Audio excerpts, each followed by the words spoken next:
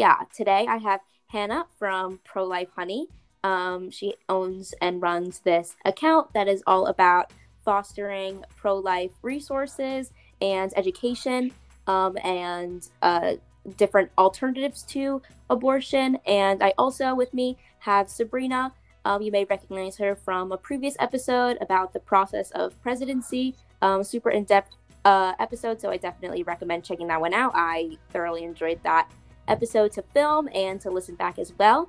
And so to get started, both of you already know what you're here for today. And as I said, that Hannah previously runs a pro life account on Instagram, then you can probably assume that we are doing pro life, pro choice, and abortion, Seeing Down the Aisle, which is a series that we run on this podcast where we have two people from altering sides of the political spectrum on certain issues talk about their reasons for supporting the cause that they do and their side. Some of these questions will go to one person, some will go to the other, and some will go to both. So it kind of just depends on what the question is and my train of thought for the time. So I guess I should just get right in it. Are you both ready? Absolutely. Yeah. Okay, great. So my first question, it'll be to both of you, but first I'll ask Hannah, what is your basic stance on abortion? I am for restrictions, if that's what you're asking. I'm for restrictions and bans on abortion. I would like, ideally, to see abortion illegal. Okay, thank you. And I Sabrina? am actually the complete opposite. I believe that abortion is a human right. I want to say human because there are men that have uteruses too. Because of the basic idea of bodily autonomy, which I can go more in depth later in. Okay, and that's the first question done. So for the next one, I'll go to Sabrina first, but it will be going to both of you. Do you believe that abortion is murder? Why or why not? Okay, that is a heavily loaded question. The first thing that I kind of want to establish for my answer is the definition of the procedure in the fetus, right? So a fetus can also be defined as a parasite, not in a negative connotation to any degree. It's just that a parasite is defined by the CDC as an organism that lives on or is in a host organism and it gets its food or at the expense of its host, which is true. That is what a fetus does. That does not mean that it's a negative thing. It's just what it is. Therefore, I don't believe that abortion is murder. I believe that abortion is simply a medical procedure. This is shown by multiple factors, considering that a fetus cannot exist on its own till it's 21 weeks old, and it cannot even feel pain until it's 24 weeks old. Not only that, but based on Joel Feinberg's standards to define personhood, he wrote a very famous document on abortion and definition of personhood in a very philosophical way. And he defines 4 characteristics: being conscious, so being aware of one's surroundings; being conscious of itself, so being able to think of oneself as oneself at least a rudimentary level, like the same way that a 3-year-old has the perception of themselves; being able to reason and know, so planning, understanding; and being able to have emotions. Fetuses have none of these, meaning that it cannot be defined as a person, and murder is the explicit killing of a person. And Hannah, if you'd like to respond to the same question. Yeah, I feel like I do want to respond to your question, but I also want to respond to some of the things that Sabrina has said. To respond to your question, murder is a legal term. Since abortion is legal in most places, murder isn't the term that we would use to describe it, but since it is illegal, it is still the killing of a human being. There are several different sources I could use to back up the fact that, the human beings in utero are in fact human beings, but let's use logic for an example. 2 human beings can't produce any other species besides human, so we know that the people in the uterus are human beings in fact. A parasite is not the correct way to define a human being in utero. A parasitic relationship, the host never benefits. But a relationship between mother and fetus is actually mutualistic because the fetus actually does some things to help the mother, like, for example, sends fetal stem cells to repair mother's organs if they're damaged, or um, they actually boost her immune system in some ways. So a parasite cannot, it's not a correct way to define a human in utero because parasites never benefit the host.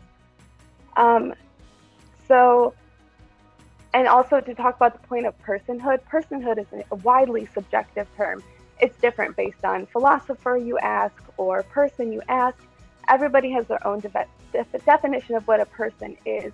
I propose that any definition of personhood that excludes some human beings is automatically discriminatory, just like how we used to think that African Americans weren't persons.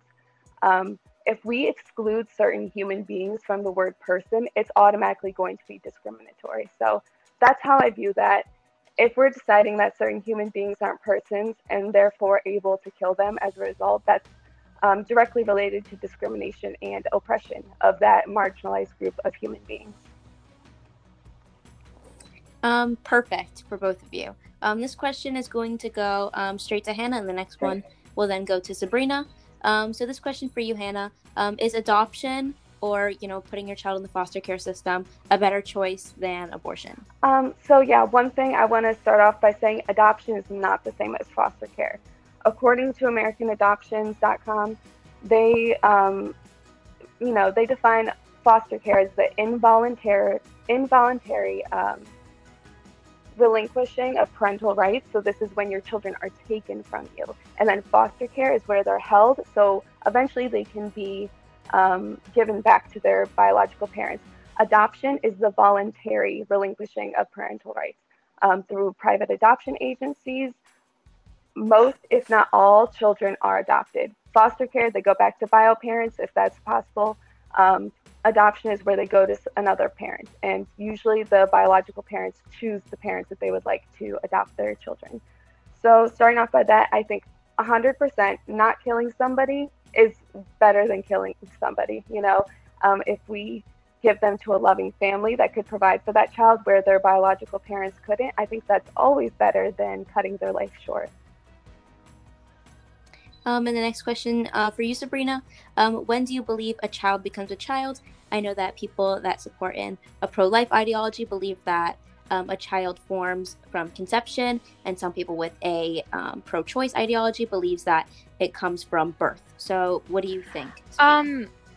Personally, I feel like there is, so as Hannah has mentioned, and I agree with her, there are multiple ways of defining personhood or becoming a child, and it heavily depends on the person. I believe a fetus becomes a child once it can live independently from the mother, which is at 21 weeks. However, I do believe that it becomes a person with the same amount of human rights that the mother does once it is birthed. I don't believe that I believe that when the fetus is in uterus, the mother's rights do come above the fetus, because although Hannah has made her point, I do still believe that although it is mutualistic, I do believe that the fetus is discerned to be a parasite. And the next question will be for both of you. Do you believe that a woman's body is separate from the fetus and her body, or are they one? And this part will go to okay. I believe yes, but that's the issue.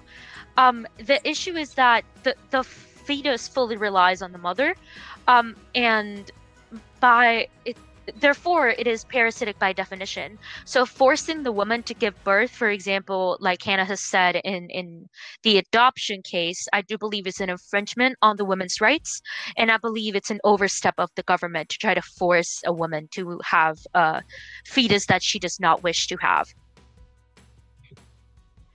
And to Hannah? So yeah, they have separate bodies, but one is holding the other.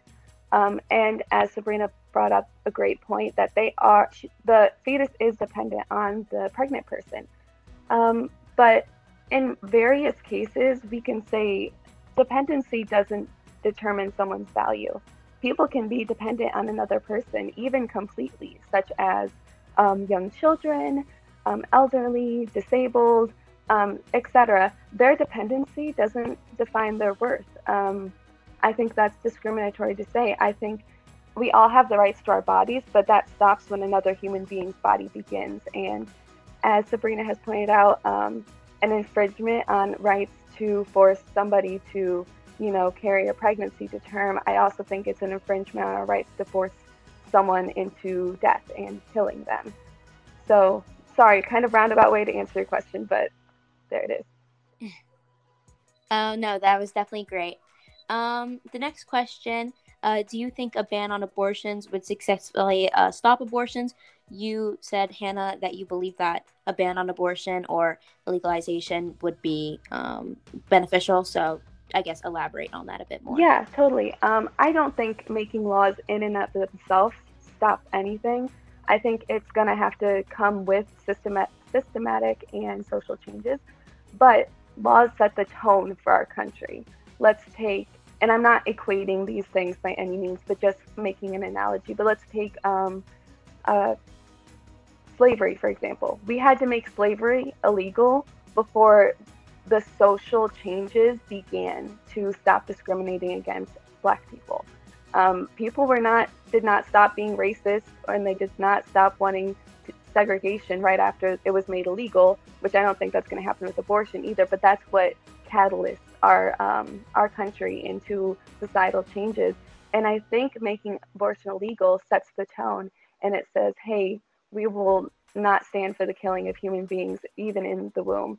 And then it will hopefully gradually make a change. But I also think that that's where we step up to the plate as pro-lifers and even pro-choicers and say, hey, let's help women through pregnancies. Let's make things easier on them. Let's get maternity leave. And so I think that laws help those things come into action even sooner than they would without the laws. And Sabrina, I'm going to give you the second half of the question.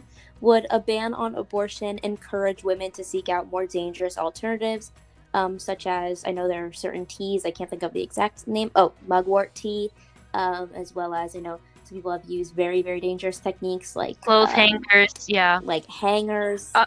Yes. Do you think that would come to fruition? Oh, absolutely. Not only can I testify this from my native country in Argentina, where abortion luckily became legal this year, February 14th or January 14th, I believe. But before that, we would have 1.2 million women die because of clandestine abortions every year. But even here, the CDC examined the abortion national data from the 3 years surrounding the rulings of 1973, which legalized abortion, or Roe v. Wade, right? And it established that illegal procedures in the country plummeted from around 130,000 to 1,700 or 17,000 between 1972 and 1974. That means that the number of that means that the amount of women that got the legal procedure that has a high death risk massively plummeted after abortion became legal. Not only that, but the number of deaths associated with legal abortion decreased from 39 to 5 in the same time period. And the women that were most affected by abortion being illegal were Black women. Hannah, I noticed that you talk a lot, you make a lot of comparisons with Black people's rights, but we have to realize that abortion is one of the biggest issues faced by the African American community. And to believe that creating a system in which Black women are forced to have children when that might not be able to support them, I think is truly damaging to the progress that we have made so far. And some more questions. If this one will go to Hannah. If you could choose, it'll go with both of you, but first, Hannah, if you could choose, would abortion be completely banned in all cases? For example, and here's will be a trigger warning to any people that are sensitive to these issues, rape or some kind of sexual assault, risk of death while giving birth for the mother, and etc. Yeah, so let me first start out with exceptions for rape. I don't believe there should be exceptions for rape because I firmly believe that the state or the circumstance of someone's conception of or of coming into this world shouldn't define their worth. I don't believe children conceived in rape are less valuable than other children. And as a woman who's been raped and who has thought about abortion and then kept my child, I don't really like when people use situations that I've been in and my daughter to advocate for children like my daughter's death. And I mean, obviously, rape is a horrible, horrible thing, but there's two victims when a child is conceived in rape. There's the person who was raped and the child who is now put in this position of their life hanging in the balance, and they've been brought in this situation from an act of violence from their father or mother, and they are the second victim of rape. And I don't think that we should kill victims. No one should be punished for somebody else's actions. Obviously, women need lots of support in those situations, but I don't believe killing is the answer. And then to talk about the health of the mother, if we're talking about going through birth is going to cause health problems, usually there is emergency C-sections, early induction, several different options. In third trimester, it's actually way less safe for a mother to have a late-term abortion. Late-term abortions are very risky to health, even more risky than C-sections and vaginal birth. If we're talking about a woman who is not in the third trimester and who we know through doctors she will not make it through this pregnancy, I think that is and it's truly one life pitted against the other life. I'm pro-life. I want to see as little people die as possible. So if it's one or the other, I think that's between families and mothers to decide for their own children and themselves. But I don't think unnecessary killing should be allowed. My answer in brief is no. I don't think abortions should be banned at all, period. I think it's a issue of bodily autonomy. When you're talking about rape, right? I think, why would you follow up someone's bodily autonomy being removed from them by removing their bodily autonomy for 9 months and then having them take care of that child for 18 years? But and if you look at it, most cases where a rape has been committed and then the mother chooses to abort, these are minors, these are children. I don't think a child should be forced to carry a child to birth. And I think, Hannah, the biggest where we really don't see eye to eye is that I don't see this as a killing. I don't see it as a child. I feel like those are very heavy words because they really do tug at your heartstrings. No one wants your child dead. Like no one is pro-abortion. I'm just pro-choice. I want the woman to be, or the person with the uterus, to be able to have that choice, to be able to have the ability to, if they deem and if their doctor deems and if their family deems that it's better for them to have an abortion, for them to be able to have it. But I wouldn't force abortion on anyone. But I do think, like, it's the difference, right? No one is pro-abortion. Everyone is, like, people who are pro-choice are pro-choice not to enforce abortions, to the point where, like, we are against banning because we want people to have the choice. And I think those both were fantastic answers. I think that you summed up, I guess, the difference very well, both of you. And I'll go to the next question. I'll have it for Hannah again first, and then Sabrina after. Should women be penalized for having an abortion now that they are legal? If so, what do you think is a just penalization? Yeah, I definitely don't agree with I don't want to say penalization because I do believe in some sort of restorative justice, like, therapy and helping the women get through any trauma they've been through, or let's get down to the root of why you wanted this abortion and let's fix that. But I'm definitely strongly against jail time for any women seeking illegal abortions. I think that's both not productive and kind of putting blame where it shouldn't be. Let's be real. Let's talk about unexpected pregnancies. These are crisis pregnancies. Like, these are tough situations. A lot of times people feel like they're pushed in a corner. They're trapped. They don't really want an abortion, but they feel like it's their only choice. It's their only option, or they feel like they have to get it because they're scared of other external things. I don't think we should punish people for feeling that that vulnerability and punish them for feeling like they didn't have a choice. Now, I do believe in punishing doctors that continue to do it because they don't have an excuse. They're not in a state of duress. They're not, they have a level head. They know this.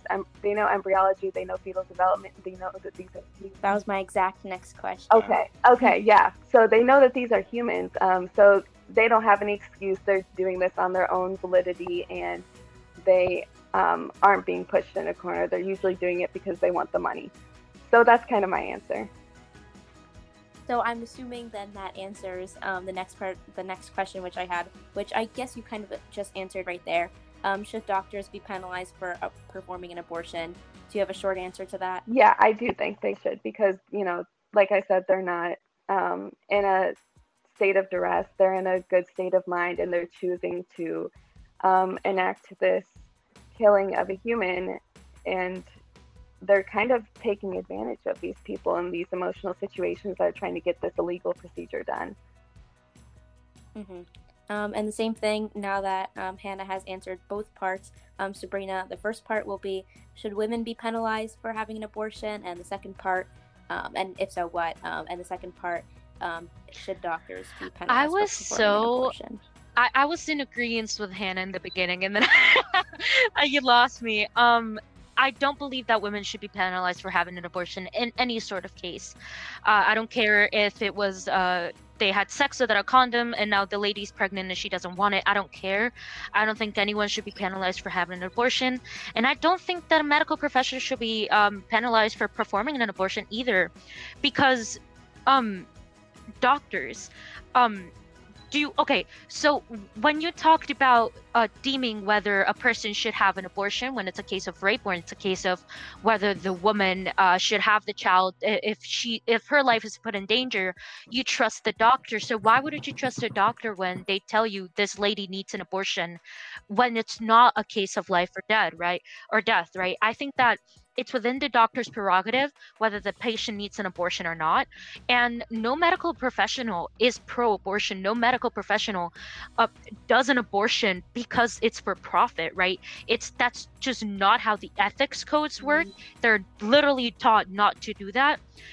They always try to find other solutions. If you go to Planned Parenthood to have an abortion, they give you 3 days time. They offer you counseling. They try to do everything so that the woman does not jump to abortion. And if she still chooses so, because that's how our system works, right? And if she still chooses so, it's in the doctor's prerogative to say, well, I don't feel comfortable with giving you an abortion or not. But if they do feel comfortable with giving them an abortion, I don't think that the doctor should be charged, because if that's what they believe is better for the patient, then that's what they believe is better for the patient. And I do think that a doctor who has a doctorate degree and is equipped to to treat patients is more capable of deeming if a woman should have an abortion than us. Okay. I just wanted to say, I understand that there are some great people that work at Planned Parenthood, and there's some great doctors that perform abortions, but I don't think we should get into the saying they all care about their patients. They all don't want their patients to have an abortion if they don't want to. I don't think we should get into saying those all statements, because we know that many people have come back from Planned Parenthood saying that they were pressured into an abortion, or we've had even ex-abortionists who are now pro-life say that, yeah, I did this for the money. I didn't really care. I just don't think we should get into saying they all care, because people aren't all good, and there are some people that do. I don't know if you know Dr. Gosnell, but he used to hold patients down. So they wouldn't leave, and so he could perform the abortions on them. He used to tell people that their children were 23 weeks instead of 26, so he could perform the abortion under the legal limit.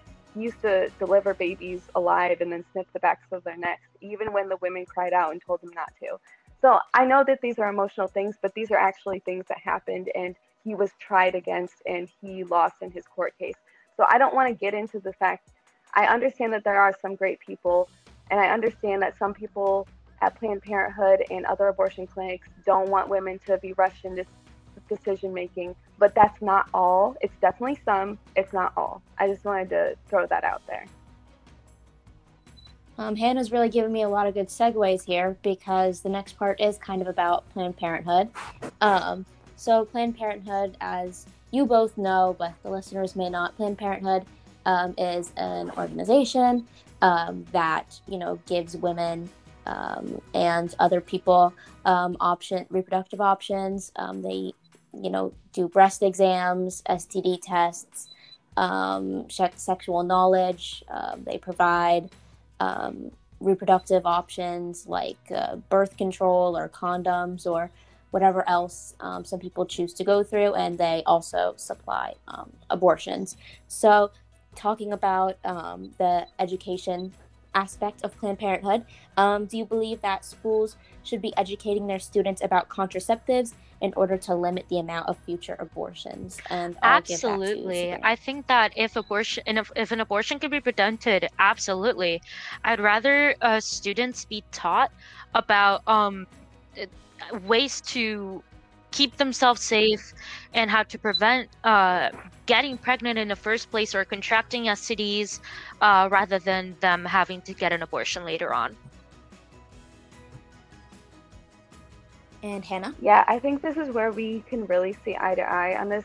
I'm totally for people preventing pregnancy, so no abortions have to occur. I think that that's a great thing to teach children. And we know through statistics that when we teach abstinence only, it doesn't result in lower pregnancies. It doesn't result in lower sexual activity. We know that.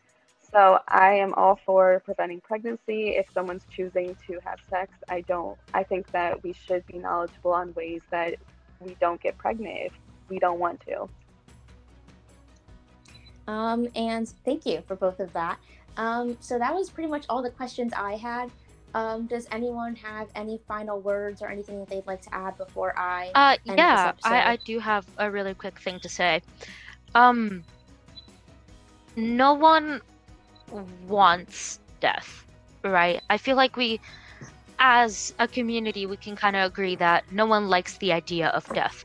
No one likes the idea of murder. It is illegal for a reason. I think that, again, why we struggle to see so much eye to eye is because of definitions, and because this is a very heavy argument. And while pro-choicers generally go with more medical terms, pro-lifers generally go with terms like killing babies, children, murder, things like that, right? I think that the biggest issue in this conversation is that we are not necessarily caring for the women's bodily autonomy and the women's rights. I think that a lot of it is based on our moral beliefs, and I don't think it should be. I don't think that conversations like this should be based on moral beliefs. I think that they should be based on science and what we believe as a community is best for the bodily autonomy and human rights that a person should have. And I think that that's where this clash between the both groups are.